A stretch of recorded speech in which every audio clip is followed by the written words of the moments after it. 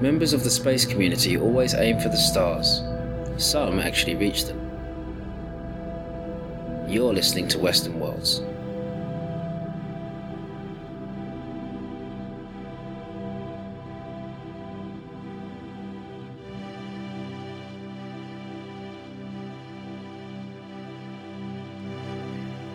Hello and welcome back for another conversation here on Western Worlds. My name is John Kissy and I'm coming to you this week as every week from the Centre for Planetary Science and Exploration at Western University in London, Ontario, Canada.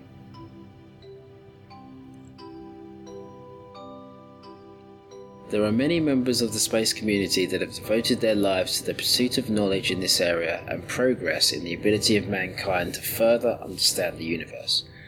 This week we talk to one such man, Pete Worden, astrophysicist and retired Brigadier General of the United States Air Force, about his varied career and experience at all levels of space science, engineering and management. Let's go to the interview. Why don't you tell us a little bit about your background, maybe give us a bit of an idea about what drove the choices to go into the different areas and fields that you've gone into? I grew up during the space race. Remember when I was 7 years old being marched into an elementary school classroom, and I'll give away my age here, but it was when the United States was first trying to launch satellites. It was 1957. And there was a little flickering television, black and white television, and there was a rocket on it. And, they did the usual countdown, and, there was a flash on the screen, and that was it. And the announcer was trying to figure out what happened. Is that what happened? It turns out it was the Vanguard launch that blew up. Right, okay. And I got pretty excited about, I said, golly, you could get paid for blowing things up. That's pretty cool. But throughout the next decade, I was very interested in space and astronomy, and went to the University of Michigan in 1967 to major in astronomy. I wanted to go work in the space program. There was about 200 people that were going to major in astronomy. It turned out 6 of us ended up getting degrees. 2 of us ended up getting a doctorate. So either we were incredibly lucky or the rest of them were smarter than we were. But I also, at that time, I was during the Vietnam War, and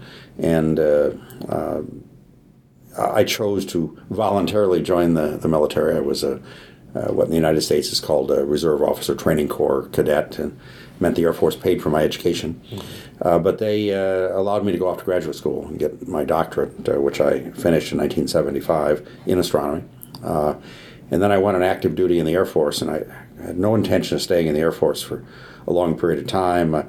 I managed to get assigned to a solar observatory that the Air Force partly owned in southern New Mexico, but one thing led to another, and after about 5 years there, I decided I wanted to move to Los Angeles.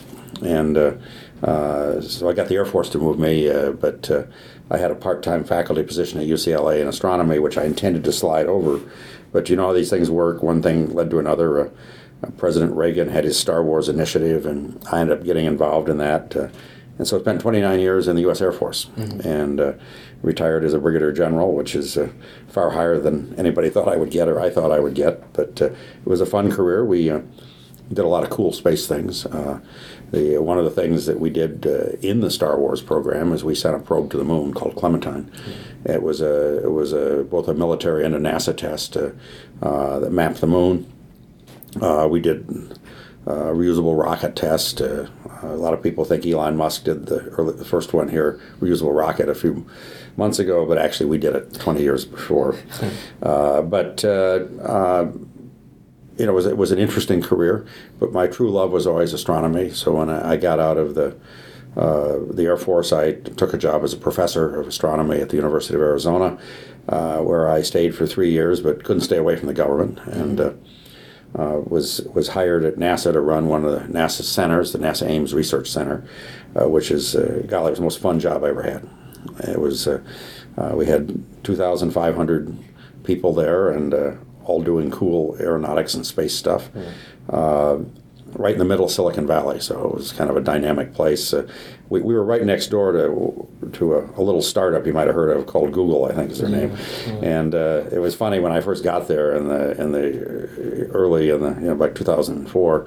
They were only slightly larger than the center, but they've grown a little more than NASA did. But it was a really fun job. We did a lot of cool missions. Sent 2 missions to the moon. The first one, we actually impacted the moon. It was called the L-Cross mission, the Lunar Crater Observing and Sensing Satellite. The second one was called the LADEE, the Lunar Atmosphere Dust Environment Explorer. Some other missions, we had the Kepler mission, which has shown that planets like the Earth are common in the galaxy. There may be 25% of the stars in the galaxy have a planet at least the size of the Earth in kind of an orbit like the Earth. So a really fun job, but one of the things I got it was really a privilege was to get to know some of the high net worth people in Silicon Valley. And as I tell people, that you hang around long enough, you get invited to A-list parties. Yeah, and a lot of these high net worth people are technical people. They were graduate students in places like Stanford in computer science and physics and so forth. And they had a strong interest in the questions of life in the universe. How do we make science more wonderful? Indeed, a couple of them had sponsored what's called the Breakthrough Prize, which is the largest prize in science. We like to call it the Academy Awards of Science. And we actually have Vanity Fair that does the Oscar party, that does the event. But at any rate, they did that event, and they did it at the NASA Ames Research Center. It's the only black tie affair in Silicon Valley. And I got to know a number of these billionaires. And a little over a year ago, they asked me to come and run the Prize Foundation. But also to talk about initiatives and start some initiatives. We announced the first one last summer, which we call Breakthrough Initiatives. We were in London. We had Stephen Hawking. Yes. And the Yuri Milner, who's one of our sponsors, committed $100 million to a renewed search for intelligence in the universe, the search for extraterrestrial intelligence. That's our first initiative. We have more in the works coming along, but it's been pretty exciting. Your first love was astronomy, as you mentioned. You took several roles in those kind of roles, but now you find yourself working on the search for life in particular. The search for extraterrestrial intelligence started in the 1960s in earnest. There's been people that have thought about it. Indeed, in 1924, the U.S. Navy turned off all of its radios so they could listen for signals from Mars when it came closest to the Earth. So it's not a new area, but really in the 1960s we started to look seriously. But it had always been a bit of a kind of a cottage industry. The U.S. government tried to push SETI. In fact, that center I ran, NASA Ames Research Center, had a SETI program, but it caused a lot of controversy with the U.S. Congress, and it was terminated. Not much has been done for a decade. Conversely, the question of life in the universe is, in the last 20 years, has formed a new field called astrobiology. And this really has the fundamental questions of how did life begin and where else is it, which are perhaps the most exciting questions of science. So the SETI question, the search for extraterrestrial intelligence, is really part of that. Because, we'd like to find if we're the only life, but what we really like to do is find other intelligence that we can communicate with, and gives us really confidence we're not alone. So the question has always been really at the heart of my interest and I'm particularly interested in the nearest stars. It would be really wonderful if there was an alien intelligence somewhere nearby. Now nearby is still pretty far away. Yeah. It takes light 4 years to get even to the nearest star. It's 100,000 times further away than the planets in our solar system. So, but that's pretty nearby still on a cosmic scale. So, in order to find life, we have to first look at other planets. So, maybe we can talk a little bit about the areas you've been involved in regarding exoplanets. Well, there's a number of different aspects for the search for life, and of course we're looking for any life, and probably most life will be microbial, very small. Much of what the world space agencies do is to look in our solar system. So the place that we think is most likely is probably Mars. And so the engineering is to go to Mars and to start doing experiments that could you find microbial life.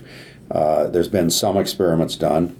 There's some argument of how negative they were. There were some people who thought they were positive. But NASA and the European Space Agency and the Japanese Space Agency and others are now looking at missions to go really confirm if there's life there. There's also other places in our own solar system that are nearby. Jupiter is the biggest planet. It has one moon that seems to have a giant ocean on it called Europa. And if we can figure out how to get through the ice on it, that's a place to look. But the engineering there is to actually go there. Of course, we may find nothing. There may only be life on Earth that it arose here. So the next question is other stars, other solar systems. As I said, the nearest one is 4 light years away. We're pretty sure that all of these stars have solar systems now because of missions that have been done by NASA and others that show that virtually every star has a solar system. So what we really want to do is begin to study those planets and even to find them. We're now beginning to find planets around a lot of stars. We have a few that we found around the nearest stars, but we need better instruments. And to date, the way you find a planet is you look at the star that it's orbiting and see if there's some effect the planet has in a star. I mean, one effect is if we're lucky, it might pass in front of the star and you see a decrease in light. The other thing you might see is that as the planet goes around the star, it pulls and tugs on the star, and you could see changes of the star's movement, either in what's called radial velocity, so that, it turns out these are very small speeds, that if a planet goes around a star like the Earth, the speed that the star changes because of that tugging is about the speed that you walk. So it's not very much. And so there are instruments that can look very precisely. Most of those use a very large telescope on the ground to gather enough light so we can study the star. So that's one way. But what you really want to do is actually take a picture that shows the planet, to see the planet directly. And the planet is much fainter than the star, 1 billion times fainter. And it's sort of equivalent that if you had a big searchlight that was aimed at you and there was a firefly that flew in front of it, that firefly is the same relative brightness to that searchlight as the Earth is to a star. So it's a pretty hard job. So people have thought about instruments that can block the light of the star and see the light of that little firefly that's the planet. And these are now maturing, that within the next 5 or 10 years, the first of those instruments will be launched into space. And those are solar occultation? Yeah, they're called coronagraphs because they're based on the technology that was done over a century ago to block the sun out to see its outer atmosphere, called the corona. And so there are plans to do those. NASA has plans, and there are other space agencies that have plans. But you also can do a coronagraph on the ground with the next generation of really huge telescopes on the ground. We're now starting to build telescopes that are 30 to 40 meters in diameter. So it's a huge telescope. Those, and as well as telescopes in space, can begin to actually pick out that little glint of light that's the planet. Of course, the next thing is, okay, you see there's a planet there. What's it made of? What's it got on it? So what you would do is want to get a spectrum where you look at the colors of light with enough detail to see what's in the atmosphere of that planet. And if we would look for things that were indicative of life. On the Earth, for example, the oxygen in our atmosphere was caused by life over the last few billion years. So we might look for oxygen. Can you see evidence of oxygen? Of course, the other thing that's necessary for life on Earth is water. We'd probably look for water. Maybe we would see a chemical like chlorophyll that's evidence of plant life.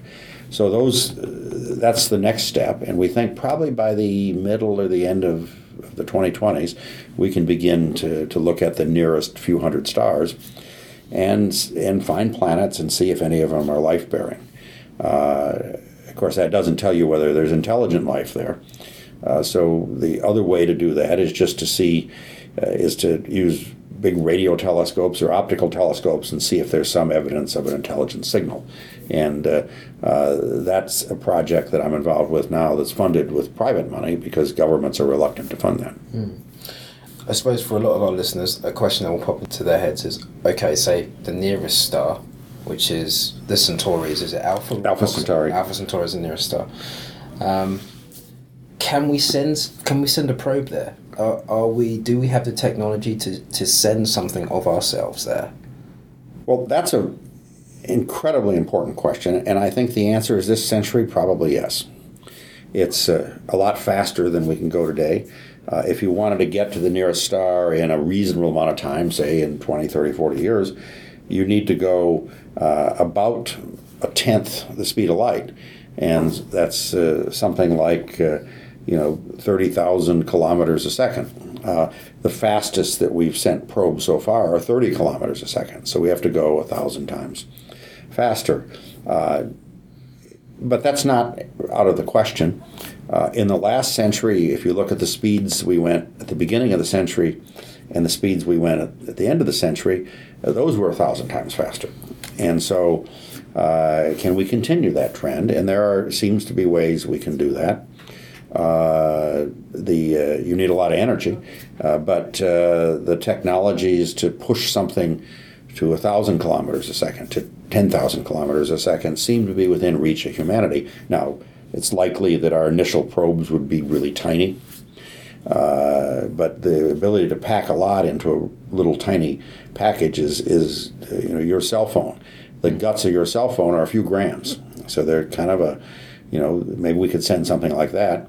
I think probably by the middle of this century, maybe sooner, we'll start seeing our first interstellar probes where, it maybe just fly by and look close up at these planets. If we found one that, based on our remote sensing that we're doing with telescopes over the next few years, that had life, we'd certainly want to get a better image of it. So I think just as last century was the century we first begin to move off our planet to think what's in our solar system, the next century is where we're going to move out of our solar system into the galaxy. Pretty exciting time to be alive. Have there already been discussions to consider a protocol for that? So have people talked about if they could send something, what they would send, what the mission would be, what would be the general idea? Well, the first serious discussion of an interstellar mission was in the 1970s. There were studies that people had done, but there was the British Interplanetary Society commissioned a study that called, I think, the Daedalus study. And there was a mission thought of. Of course, at that time, we were thinking of Apollo, and we were going to send a bunch of people. And this was an immense spaceship powered by, basically nuclear bombs. Yes. But it was feasible, a little bit far-fetched. Since then, people began to think about smaller and smaller things, and there have been some very serious studies done in the last decade about technologies that might get us interstellar distances. About 5 years ago in the United States, there was a foundation that was actually formed called the 100-Year Starship Foundation that I was involved in helping to set that up. It caused a little bit of controversy, but they have an annual conference where people talk about interstellar questions. Can we, what's there? Can we think about ways to go there? Some of them use physics we understand and look hard but feasible. Others are a little bit more, use the word speculative, and maybe a little far-fetched, but one never knows. And there are real experiments that are starting to go on about both the less far-fetched and more far-fetched. There are now even small companies in groups that have been formed to develop, nuclear fusion to the point where it can be used as a starship drive, and other even more exciting areas. Is there any particular star that's been singled out, or is it simply closest first? Well, that's a very good question. I mean, obviously, we need to search what's most interesting, and I think again in the next decade, the most important thing to do is to really study in detail the planets around the nearest stars, and if we find one that has a life-bearing planet, that becomes automatically our target. There's quite a discussion in the scientific community right now of what kind of star you need. Now, of course, we live around actually, it's not quite as common a star as people are always told. It's a lot bigger and hotter than most of them. It's called a G dwarf. Stars like the Sun, there's out of the nearest 50, there's only 5 or 6. So, of course, we've done a lot of looking at those. As luck would have it, or maybe people might say fate, the nearest star system, which has 3 stars, has 2 stars that are kind of like the Sun. That's the Alpha Centauri system. It has a 3rd star that's more typical of stars. It's a small, what's called a red dwarf star. It's about 1/10 the mass of the Sun and much smaller. But because it's the closest star system, and also is ironically the one that has stars most like the Sun, I think it's an awful good target to study in detail. And if we're really, the powers of the universe have conspired to the way that they might, if we find a life-bearing planet there, then that automatically becomes a real goal of humanity in this century, to figure out how to send probes there and to study and get more detail. This is a topic that I think is going to become increasingly both a scientific and engineering challenge. I think this is the century that humanity graduates into the galaxy. You're listening to Western Worlds. Let's go to the discussion.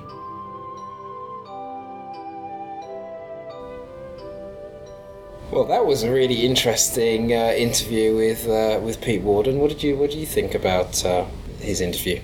I had, fun listening to it. It was great to see his, how he did astronomy and then went into, the army and then, came back to astronomy and, actually heading one of the sites of NASA and now still doing,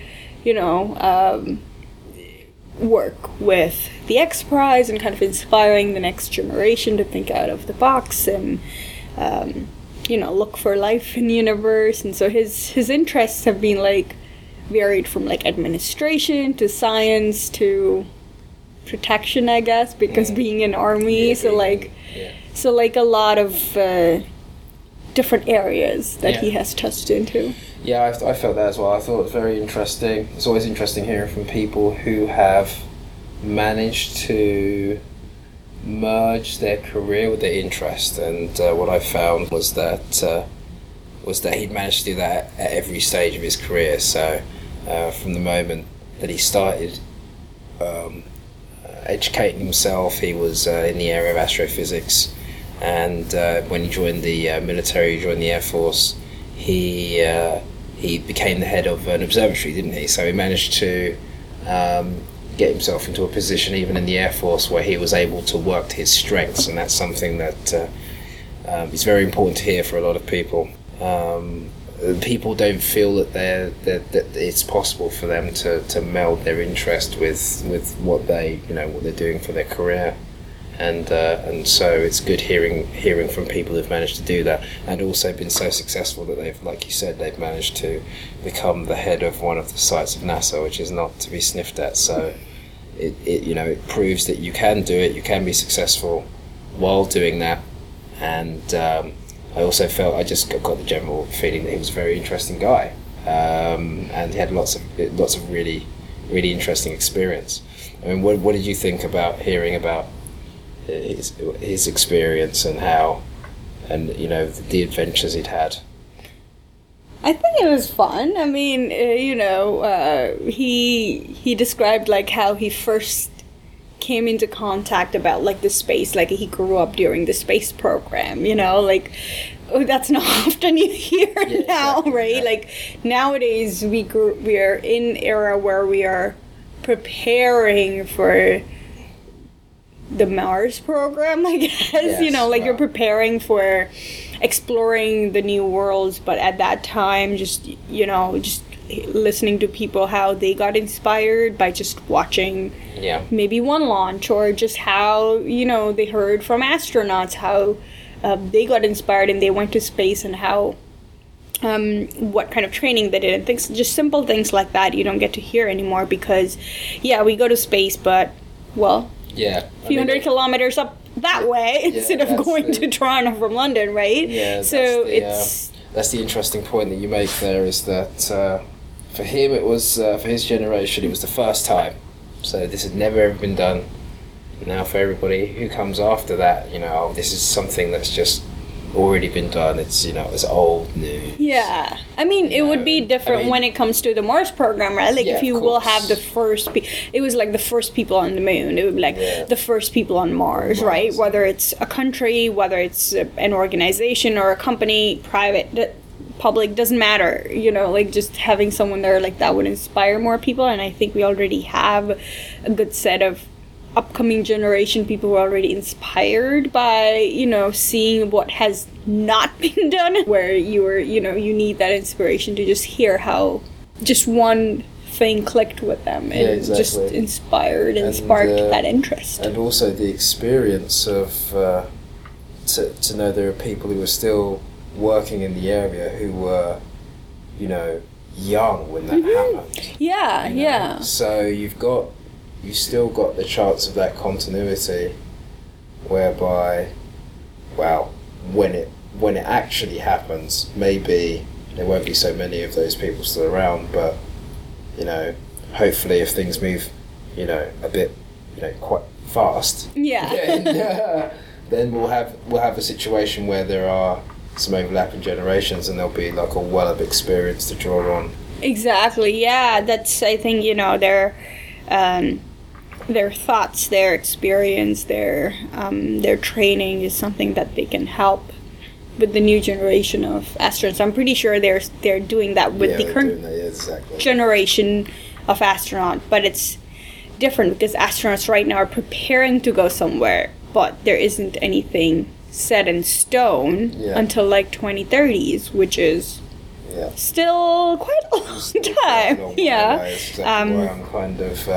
I'm kind of hopeful that things move faster than they appear to be going. But, these things can't be rushed, I guess. But it would certainly be nice to have some people from that era to still see it, to see the next stage of the exploration occur. It would just be a nice kind of continuity to have happen, and I think that it will be nice for people to hear while it's going on, while they're going through their experiences of being around for this, from people who have done it before. Exactly, and to compare what the experience is. Yeah, and I like how he's keeping his interest in astronomy, astrophysics, or space still alive by collaborating with people like Stephen Hawking and organizations like SETI and Google and things like that, to just bring in that force of inspiration for people to keep doing and keep pushing their limits and thoughts and ideas out to the point where we are able to find life. We have the kind of technology to look for those things, or the kind of technology to go to next area like Mars or Moon or Titan or Europe or whatever that be, to just be there to inspire people and push for that kind of exploration.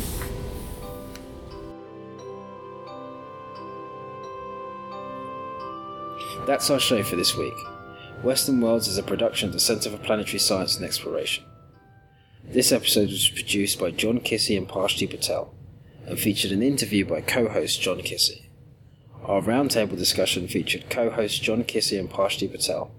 Our editors were John Kissy and Pashti Patel, and I'm John Kissy. Our theme music is Heliosheath by Sean Kim. You can continue the conversation online and listen to past episodes or learn more about Western Worlds by visiting our website at cpsx.uwo.ca/westernworlds. You can also visit our pages on Twitter and Facebook. On behalf of everyone here at Western Worlds, I'd like to thank you for joining us tonight. I hope you can join us again right here next time on Western Worlds.